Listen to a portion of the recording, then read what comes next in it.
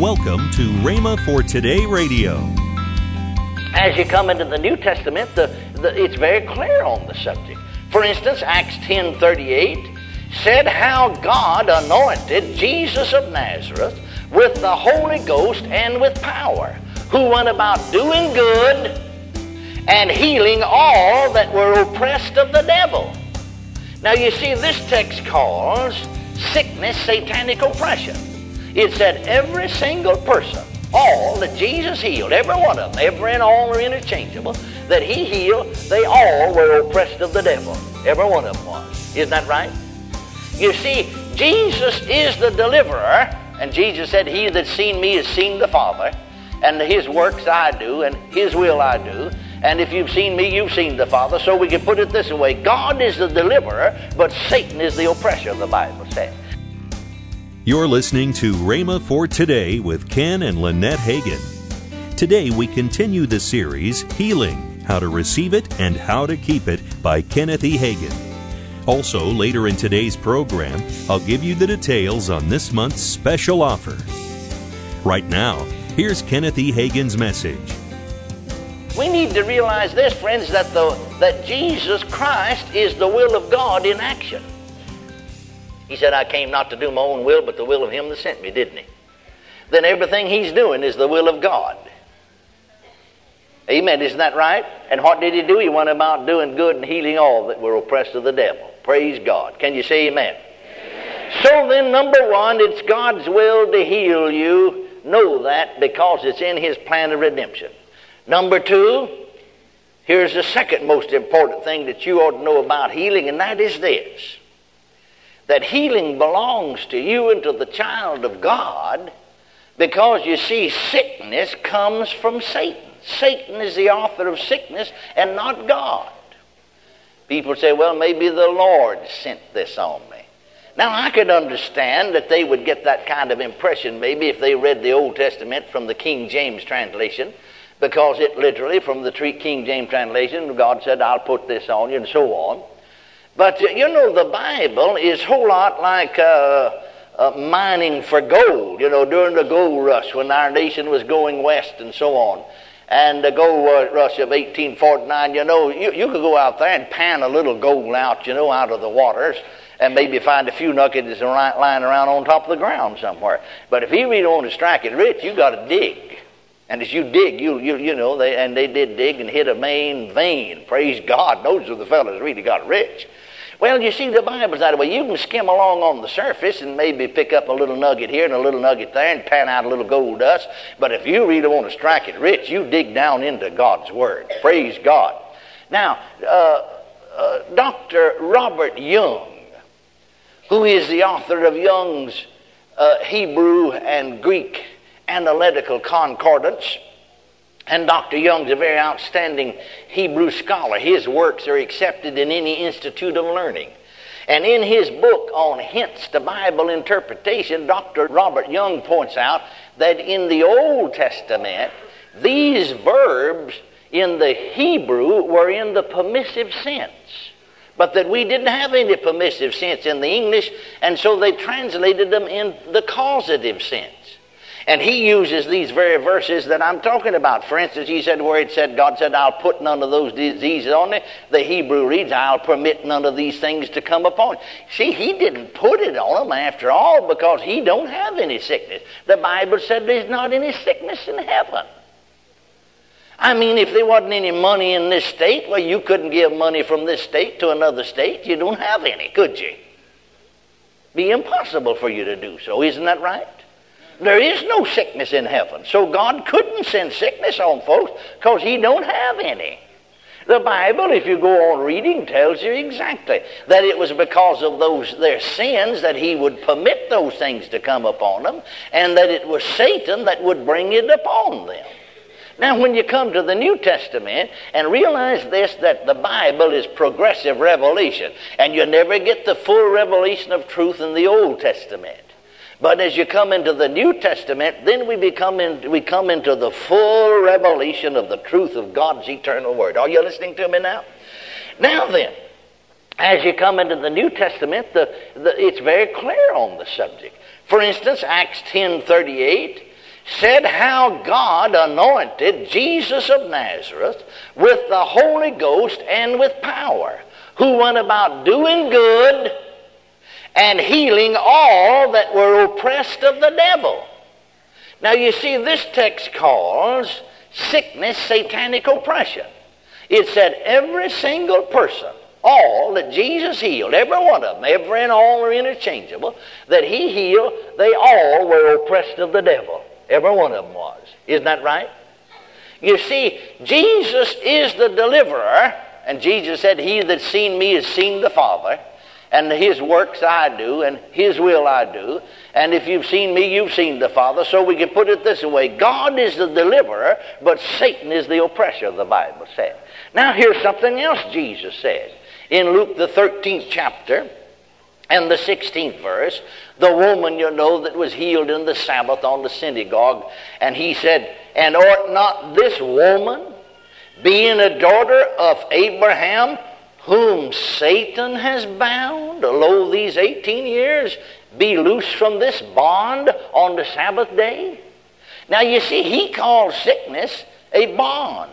This woman's body was bound together. She was bound with that thing.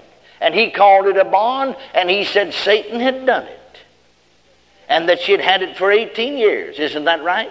But he said she ought to be loose. Praise God forevermore. Now then, John's Gospel, the 10th chapter, the 10th verse, Jesus said, the thief is come, but for to steal and to kill and to destroy. I am come that they might have life and that they might have it more abundantly.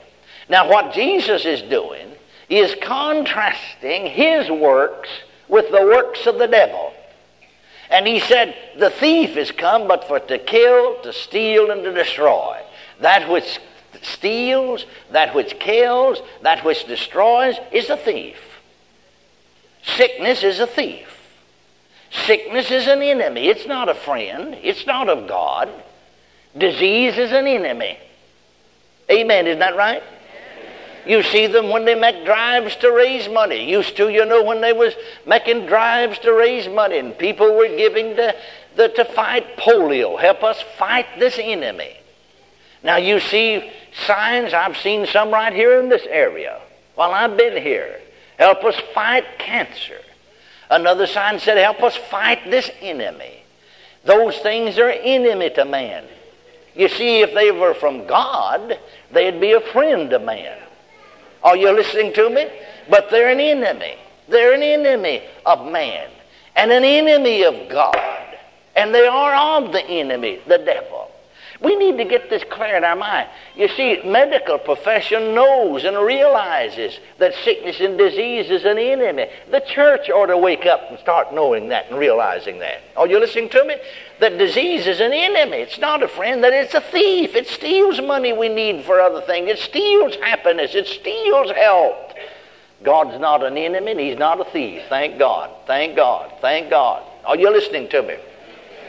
But you see, then the devil, you see, he lies to people, makes them think God put that on them, makes them think maybe that's the will of God for you to stay that way, you see. He's trying to teach you something. Poor old God, so dumb that he couldn't get over to you and you couldn't understand, and so he has to use the devil to try to teach you. That's bunk. I'd just soon hear a donkey bray at midnight in a tin barn as to hear people talk that way.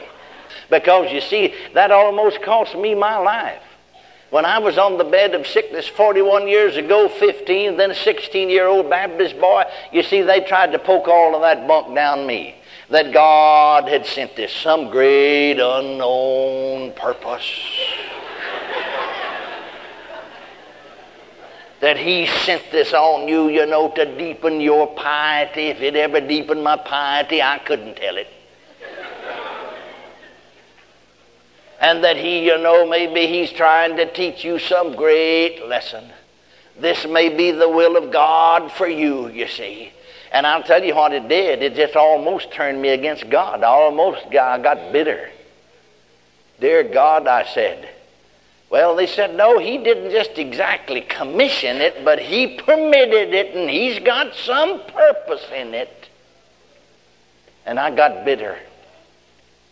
Yes, sir. And I sat there on that bed, dear God, did you cause me or even permit it?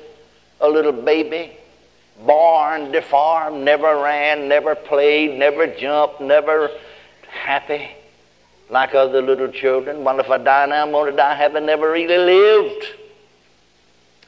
Did you rob me, a little bitty baby that is helpless, of my health and my life? Did you rob us children of a daddy? And my dear mother left with 4 children and so much trouble and not knowing how to roll her burden off on the Lord till she had a complete nervous and mental and physical breakdown. And the nerve of her eye, the doctor said, had received such a shock it wasn't strong enough for the light, and so it left her blind. And I could see that blind mother groping around my bed. I could see the wrinkles in her face. I knew all the trouble she had been to. Did you rob us little children of a daddy? Did you rob us of a mother? Oh, no, I'll tell you 1,000 times, no, that was the devil. And I'm glad I found out, bless God, that Jesus is the deliverer, that it's Satan that's the oppressor. Are you listening to me? And then I loved him all the more because he is the deliverer. Praise his holy name. The thief is come but for to kill, to steal, to destroy.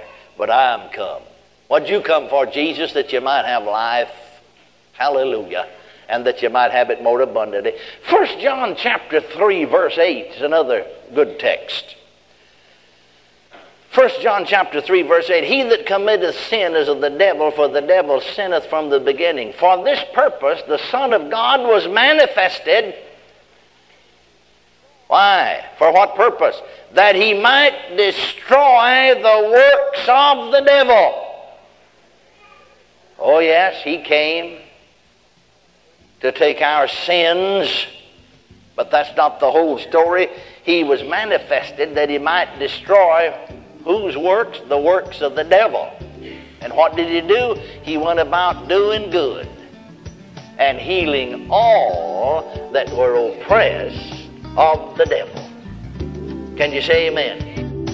You're listening to Rhema for Today with Ken and Lynette Hagin. This month's special offer is the Healing Package, which includes the 3 CD series by Kenneth E. Hagin, Healing, How to Receive It and How to Keep It. Plus the paperback book by Ken Hagin, The Healers in Your House. Both powerful resources are just $19.95. Call 1-888-FAITH-99. Don't delay. Call 1-888-FAITH-99. That's 1-888-FAITH-99. Or if you prefer, write Kenneth Hagin Ministries. Our address is P.O. Box 50126, Tulsa, Oklahoma, 74150. Don't forget, for faster service, order online at rhema.org. That's RHEMA.org. Now, let's join Ken and Lynette Hagin. As we start the year off, I would like to encourage you that have been partnered with us to continue your partnership, or maybe consider increasing your monthly partnership. And if you haven't partnered with us, I would like to ask you, starting with January, that you partner with us this year to help us.